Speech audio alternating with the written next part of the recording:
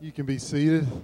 Um, Brother Scott, Dr. Scott Atterbury, is a man that doesn't need introduction for many, but if you've come over the last 5 years, you do need an introduction. Brother Scott was the pastor preaching here at Wyatt from 2005 to 2012. And our church, I believe, owes Brother Scott a great debt, because I think he was exactly what we needed at that time to set our church on a trajectory to be more healthy, a trajectory that I think we are still enjoying today because of his leadership during that time. And I, for one, am so thankful for the time he was at Wyatt. I'm also thankful for what he does now. And this is when he left Wyatt, he went to work for Disciple Guide Ministries, which is a organization or work that puts out literature, handles conferences, puts on conferences, and is engaged in trying to help churches be more healthy. And I'm glad he's there. I'm glad he has a heart for churches. He has an amazing heart for discipleship, and he's again, I think, right there, the exact man that is needed for that ministry as well. Our church in a few weeks will be participating in a fundraiser for Disciple Guide at our Thanksgiving feast, and I'll let him tell you more about that. But I think we have a video, and then we're going to welcome Brother Scott Atterbury.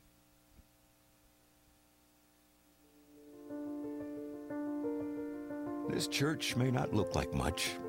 It's not flashy, and some may write it off as irrelevant. But what most people don't see is this congregation's kingdom value. This church has faithfully served the community for over 84 years. In that time, more than 3,000 people have trusted Christ, and 24 pastors have grown up in these Sunday school classes. 3 have even given their lives to missions. Altogether, more than 17,000 lives have been touched around the world through this one church. This could be your church, or my church. And no matter what the times have called for, it's been there. We're here to help make sure it's there for the next generation, ready for the opportunities ahead. Disciple Guide helps churches maximize their Great Commission potential through camps, conferences, curriculum, and consulting. We believe in local churches. We believe in your church. Working together, combining our resources, we can make a difference in the church and in the world for eternity.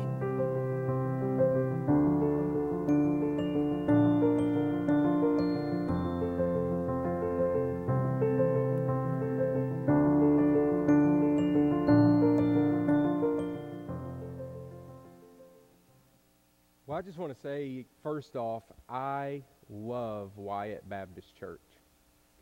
And there's a big part of my heart that just lives here. And I couldn't tell you how many times I think about you and I pray for you. I love to hear what's going on here. I want you to know that you guys were exactly what I needed at a certain point in my life. And of course, I believe in God's sovereignty. I don't know if you've heard about that, but I believe that it was God's providence that He brought Jill and I here. And this is where He chose for us to have a son. And this is where He chose for Jill to get to go home.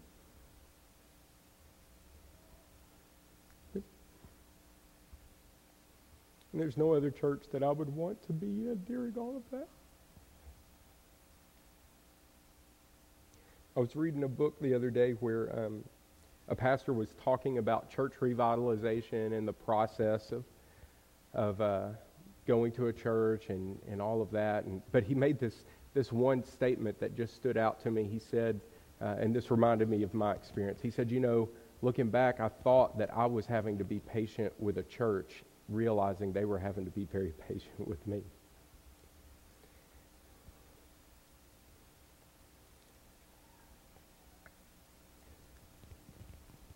Thank you. for being patient with me. The things that I learned here, observing and watching and getting to be a part of, are things that I share with other churches all the time now. The most common phrase I say is, at Wyatt, and then I tell them what you guys do, and tell them about men and women that aren't paid by the church who have developed ministries within the church that are reaching the community and reaching the world. Thank you for being a model church that we can point other churches to see an example of what happens when people just live out the gospel and are obedient to Christ. That's my job now, is I get to help churches through Disciple Guide. I don't know if you're aware of it. There are a lot of churches that are struggling in our group of churches particularly, but then just in the whole. There are a lot of churches struggling. And sometimes all they need is encouragement, but other times things have gotten bad and maybe there's been leadership that has led them astray and they need things corrected. We're there to lend them a hand. We do that. In fact, I don't know if you picked up one of these brochures on your way in, but you can see that. Just in our brochure, we do that through curriculum. We do it through camps, Daniel Springs down in Gary, Texas. We do it through our conferences like SOAR, Student Conference, our Church Leaders Conference, our Senior Adult Conference. But then most importantly, I think, and where my heart is, we do it through what we call church consulting, church solutions, however you want to phrase it. We're doing everything that we can to get involved personally with churches, not to tell them what to do, but to provide a help, a resource, an objective set of eyes to maybe look at things that they haven't noticed in a while, to help them think through big issues that may be plaguing their church, and also, more than anything, to look at what Scripture says about the church and then learning how their church can live that out. And more times than not, the answers are a lot simpler, in my opinion, than we think they are, because it's laid out in Scripture for us. If we obey Scripture, churches do well by kingdom standards. Sometimes we just have the wrong standards. We're wanting to begin some new things with Disciple Guide. I feel like I can tell you a little bit more than I normally tell churches. For the last 5 years, Disciple Guide has been working to get financially stable. When I first went to Disciple Guide, we were running losses at the end of the year in the hundreds of thousands of dollars. And that was sort of priority number one. If this is going to be a ministry to help people, first we've got to get into a place where we can help. And so it's taken 5 years, but just this last month, in September, when we had our last board meeting, we finally were able to present budgets for the upcoming fiscal year that are in the black, that will provide everything that we need for the ministries we're doing currently, which means we're finally at a point that we can add new ministries. And that's what I'm excited about. I'm just going to tell you about a few. There's a lot of things that we have in mind, but a few that are, I think, maybe some of the most needed in our work. One is an intentional interim program. Churches are most vulnerable when they're without a pastor. That's not always true. For instance, when I came to Wyatt, you guys had strong leadership. You already had people on staff that could carry the load and did a great job of that. But not every church has multiple people on staff. And so when the one staff member, the pastor, is gone, many times the church begins to crumble because no one takes the lead and knows what to do. And the longer they go without a pastor, especially someone who can direct them to what do we do now? And what should we be looking for in a pastor? And how can we make sure we're the right kind of church for that pastor? If that doesn't happen, the church can find itself worse off if they choose the wrong pastor. And so we want to help those churches in that vulnerable time with an intentional interim program. At the very same time, there's a lot of churches that will say, we can't find a pastor. There's just no more men who will pastor. Well, that's actually not true. there's a lot of men out there who have studied to be pastors, who are men of integrity and character and have trained and would be wonderful pastors, but nobody knows them and they have no way to get their name out there. And so at the same time we want to do an intentional interim program, we also want to set up a pastor search service that we can tell the church, hey, we've got young men that have gone through Bible college or seminary. They've come in, we've met them, we've asked them hard questions, we've walked through what they believe, and we can vouch for them, that they're solid pastors. And not only that, we've asked them a little bit to find out about their personality. Are they a formal guy? Are they a laid-back guy? Are they a country guy, a city guy, whatever? And hey, we feel like they'd be a great match for your church. We're not telling you it's meant to be, but we're just trying to put people together to help churches. One other thing that we want to do is to help bivocational pastors. I was mentioning this yesterday to a group of guys. I believe the real heroes in our work are bivocational pastors, because there are churches that if it wasn't for those men, they wouldn't have a pastor at all. That's all that they can afford. And so if it wasn't for a man who would say, hey, after I work my 40 hours a week on the job, I will turn around and spend extra time preparing a sermon, visiting the hospital, visiting in homes, doing all of those other things. That's a huge job. I don't know how they do that. I want to be able to provide resources to help them. How can they make better use of their time to prepare a sermon? You know, these guys want to prepare a quality sermon. They have limited time. What can we do to help them? They can't always go to a training somewhere else because they've got work. How can we bring trainings and resources to them? So we want to help those guys because I believe that bivocational doesn't mean second best or second class. In fact, I think it means that they're heroes. They're heroes of our faith. And they've made sacrifices to do something for the kingdom, and we want to help them and champion their cause. Like Adam mentioned, we are holding our first ever potluck fundraiser. This doesn't go to pay salaries. This doesn't go to pay any of our overhead expenses or anything like that. These are all for the funds that are generated from the potluck are all for these new resources we want to develop for intentional interims, for bivocational pastors, for men who are wanting to pastor, all of those things to help churches be strengthened in the Word. And I think, do we have one more video to show about that, about the potluck? We'll show you that real quick. Our world missions program is only as strong as our local churches at home. Strong, healthy churches are the key to raising up new missionaries and supporting their work around the world. That's why the work of Disciple Guide is so important. They help churches grow stronger through camps, conferences, and curriculum and consulting. And many of their services, they're offered free of charge.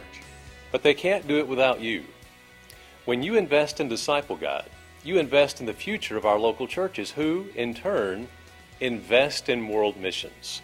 So this holiday season, join us in supporting Disciple Guide through their potluck offering. During one of your church's holiday meals, simply take an offering for Disciple Guide to be invested in local BMA churches. Your offering will impact local churches as well as global missions for years to come.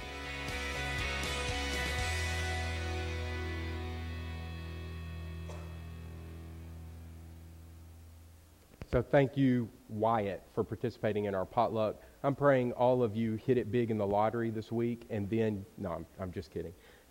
If you want to turn in your Bibles, we'll be in John chapter 4. John chapter 4. We're going to look starting in verse 27. This is immediately following the famous passage where Jesus encounters the Samaritan woman, the woman at the well.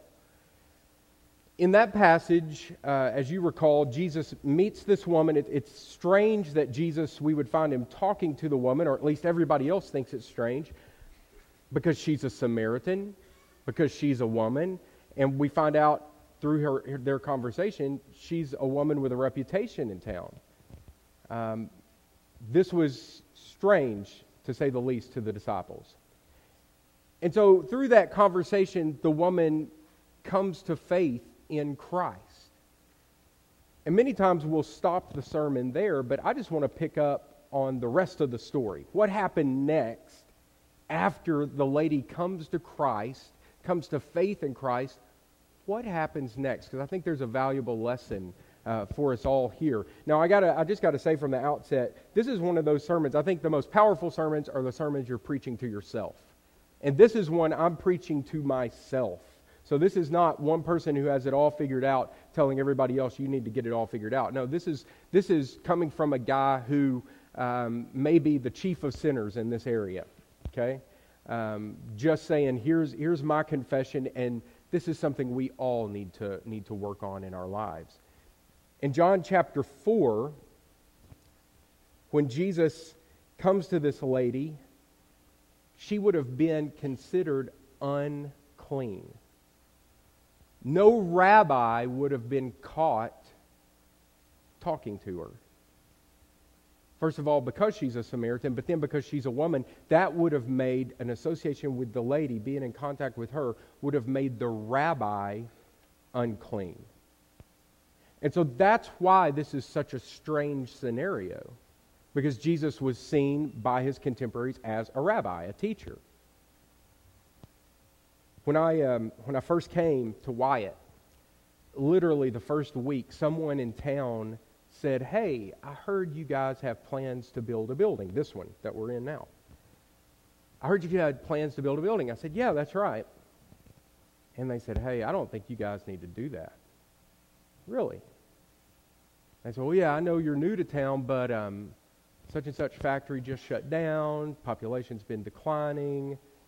I just don't see how any church could support a whole new building or expect to have more members. If anything, churches will be declining in our town because the town is declining."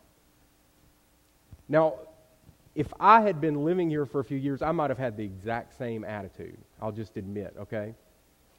But because I was that brand new, fresh eyes, just came into town, so excited, I was just looking at things from a different angle, because I had checked out the population of El Dorado, about 18,000, and I'd tried to do my best figuring, with the number of churches in town and the size of those churches, how many people would be in church on any given Sunday in El Dorado, and I think I figured up something like maybe 5,000 people on any given Sunday back then would have been in church on a Sunday morning in El Dorado.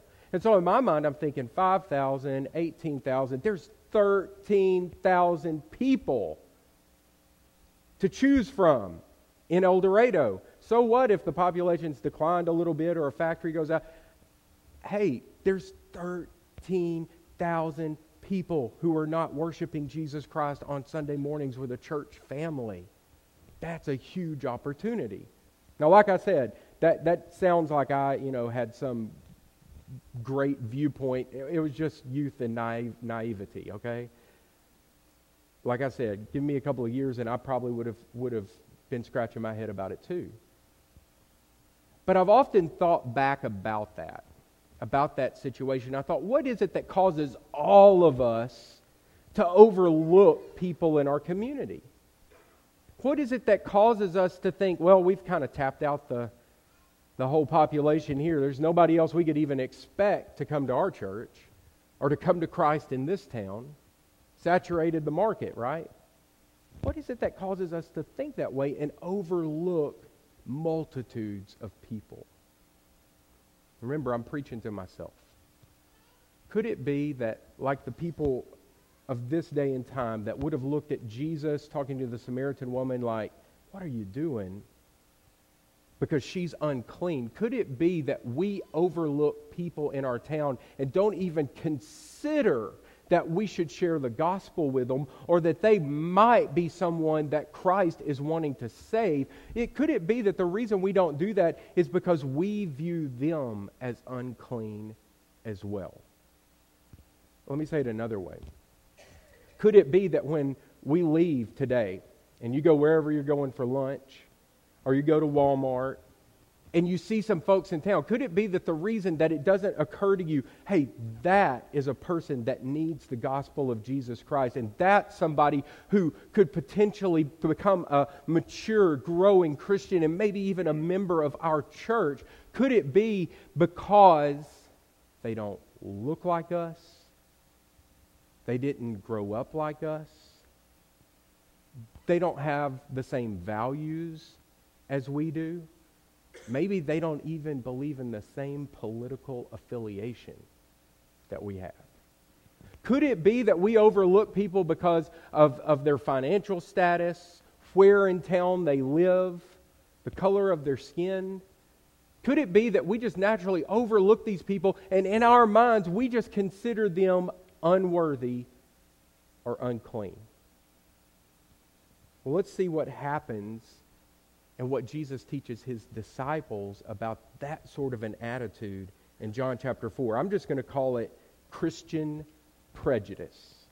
Christian prejudice, which would be rooted in hypocrisy and selfishness and pride in the gospel. I've got it all together, they don't, therefore I deserve the gospel and they don't. Let's see what happens in John chapter 4, starting in verse 27. Just then, after the scenario with the lady, just then his disciples came back, and they marveled that he was talking with a woman. But no one said, "What do you seek?" or "Why are you talking with her?"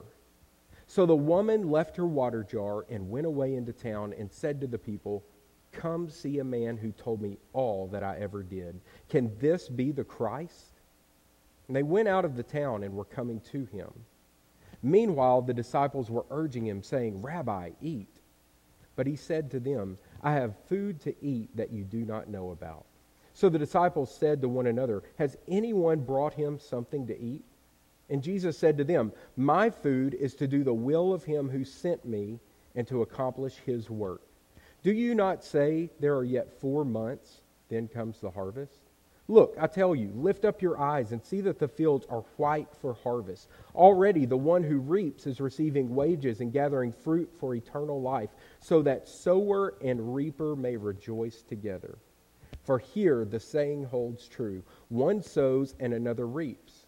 I sent you to reap that for which you did not labor. Others have labored, and you have entered into their labor." Many Samaritans from that town believed in him because of the woman's testimony. "He told me all that I ever did." So when the Samaritans came to him, they asked him to stay with them, and he stayed there 2 days. And many more believed because of his word. And they said to the woman, "It's no longer because of what you said that we believe, for we have heard for ourselves, and we know that this indeed is the Savior of the world." After the 2 days, he departed for Galilee. First thing I want you to notice about these unclean people is that Jesus pursues unclean people. Jesus pursues them. He doesn't just put them on a prayer list and say, "I've got a heart for them." He doesn't just meet once a week in a Sunday school class and say, "Let's pray for the lost." And he doesn't just pass by them and say, "What a shame." No, he actively went to the woman. He went out of his way to meet with this Samaritan woman. He pursued her. He pursues unclean people to the extreme that this caught the eyes of the disciples. And in verse 27, it says that they marveled, or they were shocked. They couldn't believe it. This was scandalous that he would be doing this. And yet it was exactly what he came to do. Remember, he said, "It's not the healthy that need the doctor, it's the sick. I came for the sick." And so he pursues those who are deemed unclean. I think we can learn a huge lesson here, and that is, if you're going to be involved in ministry, not if you're going to be on a church staff or surrender to pastor or preach or something like that, but if you're a believer, which means that Christ has called you to ministry, because that's part of being a Christian, is you live a life of ministry. So if you're a believer and you're going to do ministry, you need to get ready, because ministry is messy. You're going to have to get your hands dirty because people's lives are dirty. And let's just be honest, it's not just an us or them thing. If we were really honest, if we really were to, take away the mask, we would have to all admit there are things in our life that are filthy and messy and dirty and a mess that we would want nobody else to know about. Ministry's messy. But the disciples didn't seem to get it yet. And so at verse 31, you see them talking to Jesus, and they say, Rabbi, eat. I'm not for sure what they were doing here. Either they were just genuinely concerned, Jesus, it's kind of meal time, because it was the middle of the day, let's go eat. Or I've wondered, and there's nothing here to prove it or not prove it, I wonder if they were just trying to rescue Jesus from an awkward situation. You know, hey, Rabbi, let's go eat. Let's get you away from the woman. Not sure. But they say eat. And just like Jesus, to take something so common, he takes that idea of eating and teaches them a lesson. Rabbi, eat. And Jesus says to them, I have food to eat that you do not know about. Well, then the disciples say to each other, has anyone brought him something to eat? They still don't get it. He's not talking about physical food. In verse 34, Jesus says to them, my food is to do the will of him who sent me and accomplish his work. Don't you say there are yet 4 months, then comes the harvest? Look, I tell you, lift up your eyes and see that the fields are white for harvest. So they say eat, and Jesus says, hey, let me tell you about a different hunger. I've got a different food that I'm looking for, and I want to build within you a hunger for something even more than physical food. I want to build into you a hunger, a desire for sharing the gospel with unclean people, the people who need it. Now, he brings up this idea of harvesting. And he says, hey, aren't you the guys who know how to look at the calendar and say, 4 more months and then it'll be harvest time. And you're looking at that calendar because when you're a farmer and your well-being depends on the harvest, that means that you better be ready. You can't be out of town when it's harvest time. You've got to be there and be ready because you only have a limited window of time to get the harvest off of the stalk or the vine or whatever it is you're growing and get it into the barn, or else you'll lose the harvest. And so he's saying, guys, you know the urgency when it's harvest time. You know that when it's harvest time, you're even willing to skip a meal because you have a greater hunger for getting your harvest in, a greater desire. That takes precedent in your life over eating for the moment. It's more important that you get the harvest in than you eat for the moment. You can eat later. He's saying, guys, the harvest is now. We don't have time to eat right now because we've got an opportunity to harvest souls. And I want you guys to have the same hunger for souls that I have, so that when you look at those people, you see them the way I see them. That's what Jesus is telling them. I want you to have a hunger for souls. And then he says those famous words, look up, because the fields are white unto harvest. White just meaning it's time now. Harvest time is now. And in your mind's eye, just imagine the scene. There he is talking to his disciples. And when they do look up, when Jesus says, look up, because the fields are white unto harvest, what is it? What is it that the disciples would see right then? It's all of these people. It's all of the Samaritans that the lady had been sinning with. Remember, Jesus had asked her, do you have a husband? No. He says, that's right, you've had 100 of them. You've had a bunch. And the one you're living with now isn't even your husband. Who is it that she went and got and brought back? Well, it doesn't say their names here. But who else in town would she feel comfortable enough to say, come see a man who told me everything that I ever did? So I believe that the people that she brought back were most likely those same men she had been sinning with, and maybe some women that were in the same lifestyle as her. They were the unclean of the community. They were Samaritans too. They were the ones the disciples would have avoided at all costs. And yet Jesus is saying, you want to see the harvest, lift up your eyes because it's white. And those are the very faces that they're seeing.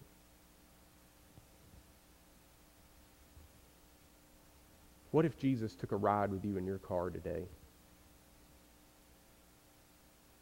I think I would probably get frustrated. I like to get one place to another and have no interruptions. I have a feeling I'd probably never make it to Walmart if Jesus was riding with me. Because he would probably say, slow down. Hey, let's stop right here. See that guy right there? When I would probably want to lock the doors, he would say, we're getting out. That's the harvest. Or take a detour in this neighborhood. Lord, I've never gone in that neighborhood. I've been told don't go to that neighborhood. We're going to this neighborhood. And if we ever did make it to Walmart, probably wouldn't make it, like I like to shop, straight to the aisle that I need and get the one thing, put it in the buggy, try not to see anybody or make eye contact, get through the... No. We would be stopping and talking. Not to the people that look like me or act like me or that might benefit me to build a relationship with, or the people that I need to keep up appearances with, or the people that, if I don't shake their hand, they're going to be offended. No. It would be the other people that I normally would breeze right by. Those are the people. And I can just see them whispering, it's the harvest, it's the harvest, it's the harvest, all around us. He's saying, guys, there's a greater hunger than for physical food. It's a hunger for souls, and the harvest is white. And then he says this. He says, already the one who reaps is receiving wages and gathering fruit for eternal life.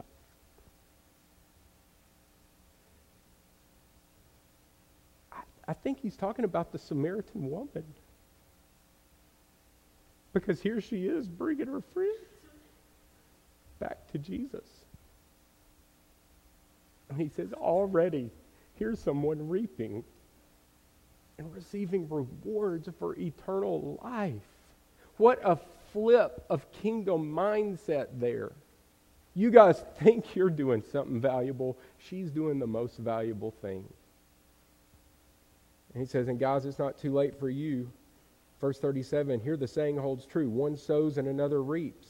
I sent you to reap that for which you did not labor. In other words, seeds have already been sown. Some of them by this lady herself already. You guys get in on the harvest party and reap right alongside her. Others have labored, and you enter into their labor. Second thing I want you to notice is unclean people are the harvest. Jesus pursues unclean people, but it doesn't just stop there. Unclean people are the harvest. Man, there's a lot to be gained for the glory of God in this city and in the city where I live now, if we would just focus our eyes on the harvest and see who the harvest is. It would be ridiculous if you were talking to somebody who was a farmer and you said, hey, how's farming going these days? How's the business? If he turned to you and said, it's funny, this year I'm trying a new method, and wife and I bought a new dinner table. I mean, it is the nicest table we could find in town. And then we got some new plates, china, the finest china, some new silverware. We got some new what do you call that? Crystalware. I'm trying to think back to wedding shower days. We got it all. The napkins are the best fabric, and we got all that, and we set the table perfectly. Man, we're so ready for that harvest to come in. But pray for us, because we've been sitting there every day at mealtime, and that harvest just hadn't come in yet. We even opened the front door so the harvest can just come on in and hop on our plate, and it has not done it yet. Well, we would think this guy has lost his mind. That's not how the food gets on your plate. You have to go out and work the fields to see a harvest. That's the only way that it works. And as ridiculous as that sounds, man, don't we see that in contemporary Christianity and church life today all over the place? Man, I don't know why we hadn't seen more people coming to Christ. So we're just going to fix up the church building and make it look better and make the music sound better. And we're going to paint and we're going to put up a new sign. We might even change the name of our church. And we're going to do all of these things. And surely they'll come in and they'll come in and they'll come in. And you know what? New paint and music and all those are great things. But lost people don't care. They don't care about the church. This isn't their home yet. If we want this to be their church home, we have to get out of these walls and go to the harvest, just like a farmer has to get out of his dining room and go to the field. Then we can have a harvest and a harvest party. Now here's the best part, third thing. God blesses ministry to the unclean. God blesses ministry to those we would think of as unclean. In verse 39, it says, many Samaritans from that town believed in him. Many. That word's there for a reason. Many. It wasn't just a handful. This wasn't just, the Samaritan woman and a couple of her friends. Many people came to Christ that day. And then look at verse 40. They asked him, hey, would you stay with us? The people who just earlier that day were still lost in their sins, loving their sins, enjoying their depravity, now are asking Christ, will you stay with us? And verse 40 says, he stayed there 2 days. Two days. Now, we know, theologically speaking, we know that this didn't surprise Christ, and that on the eternal calendar, he didn't have to scratch something out and pencil something else in, right? I mean, because he's God. He knows everything. However, sometimes Scripture uses human language to help us just understand the point. To understand that this was so important to Christ that if it was just strictly humanly speaking, not divinely speaking, but just humanly speaking, for just a mere mortal like us, this would be the equivalent of being so there in the moment that we would say, you know what, cancel everything on my calendar the next 2 days. I want to be here. That's what Jesus did. You see, when the presence of Christ is something that we hunger for and something that we desire so greatly, and then we say, why haven't we experienced the presence of Christ? Not His omnipresence. We know He's always with us, but we're talking about the relational presence. You know, wives, it's like when you're talking to your husband, over dinner, and SportsCenter's on the wall, where he can see it and you can't. And you're talking, and he's saying, oh yeah, And then all of a sudden it hits you, he's here, but he's not really here. Hey, Christ is always here, omnipresent, but relationally, is He here? If a church wants to experience the relational presence of Christ in their midst, many times this is the type of thing that we would refer to as revival, a spirit of revival in our church. If we want to see that, then according to this passage, the place where Christ's presence loves to dwell is with the unclean. Therefore, a church who wants to experience the presence of Christ ought to be about the business of harvesting souls among the unclean. That's when a church will begin to experience the presence of Christ and the joy of the harvest. But a church has to overcome the same thing that the Pharisees struggled with when they asked, why is He sitting or eating with sinners? And the church has to remember, because it's the unclean, it's the sick who need the doctor. Jesus came to seek and save the lost, not those who have it all together. Unless we forget, every person in this room was one of the unclean when Christ came to you. Remember Paul's words in 1 Corinthians 6?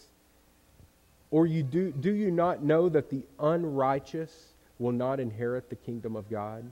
Do not be deceived, neither the sexually immoral, nor idolaters, nor adulterers, nor men who practice homosexuality, nor thieves, nor the greedy, nor drunkards, nor revilers, nor swindlers will inherit the kingdom of God. Verse 11, and such were some of you.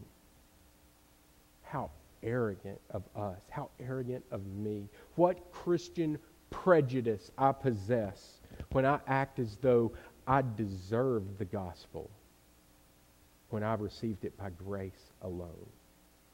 And then to turn around and act as if someone else is too unclean and unworthy of the gospel.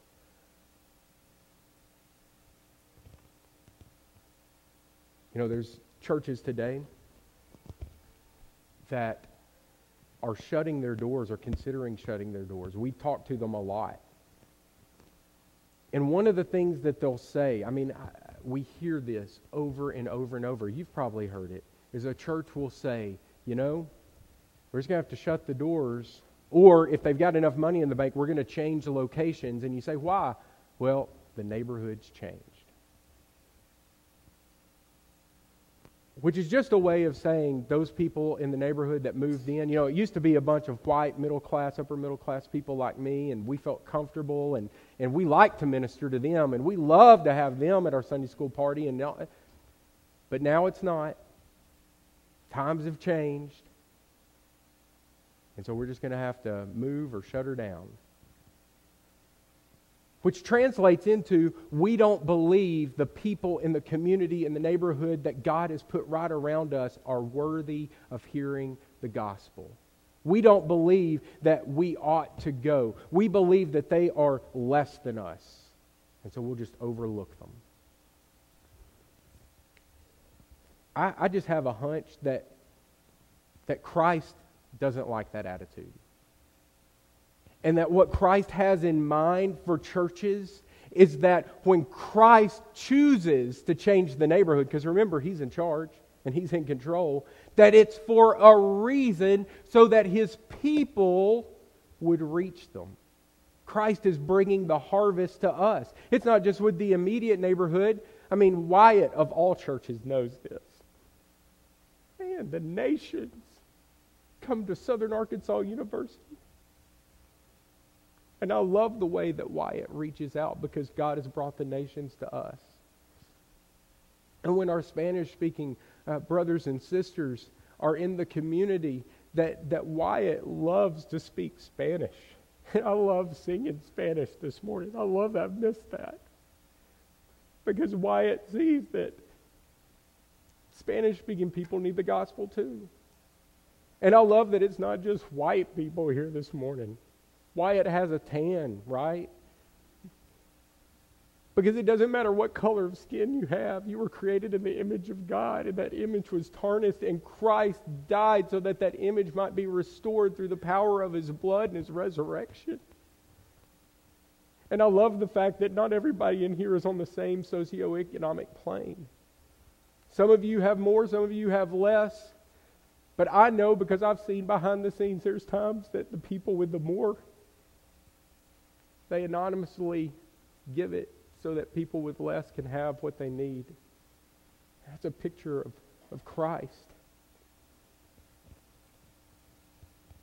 But let me just ask this. Wyatt Baptist Church, are you satisfied with that? Or are there more people, if we'll just say it this way, are there some that others might call unclean that Wyatt Baptist Church now is ready to say, you know what? But for the grace of God, there go I.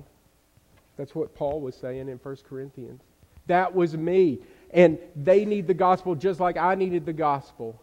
And I'm not going to overlook them anymore, but I'm going to share the gospel with them. And as God brings them to our town and our community and even next door, wherever it is, I'm going to take advantage of it because the fields are white for harvest. This morning, if Christ saved you while you were unclean, how would you ever justify withholding it from someone else? And so if this morning, if you're like me and you just need to repent from the sin of Christian prejudice, just assuming that I deserved it and someone else doesn't, no matter who that person is or what they look like, whether you have a face or maybe it's just a group of people you know, I would invite you this morning to repent. Repent of that pride and arrogance. But then don't just stop with repentance, but by faith say, Christ, I commit now, as you are showing me and opening my eyes to your word, now to obey and to follow you by faith. And hey, this morning, if you are one of those people who would say, I don't know the grace of Christ in my life, and I came here this morning because I've heard things and I'm curious, and maybe I came with a friend and man, I'm seeking to know more about Christ. Hey, the good news is, just like Christ and the Samaritan woman, He's seeking you too.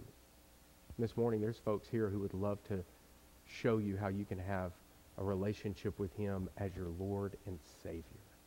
I'm going to pray, and then you respond to Christ this morning in His Word. Father, thank you for giving us the privilege of working in your fields for the harvest. Father, I pray that you will convict our hearts, not be satisfied with things that have happened in the past, the victories we've seen in people's lives, the ways that you've used this church, this wonderful, beautiful church, to share the gospel with folks, but that we would continue looking for those places that we've overlooked people, even to the point that maybe we overlook them because in the back of our mind we just thought they're not worthy, they're not like us, they wouldn't fit in, they're unclean. I don't want to get my hands dirty. But Father, we know that if we're going to work in the fields, we've got to get our hands dirty. And that if we just sit in the church building and we don't go to where the harvest is, we're missing out on the joy of your wonderful presence, because you're out there in the harvest. So I pray this morning there would be folks who would repent and then commit to go where you are, to the fields. In Jesus' name, amen.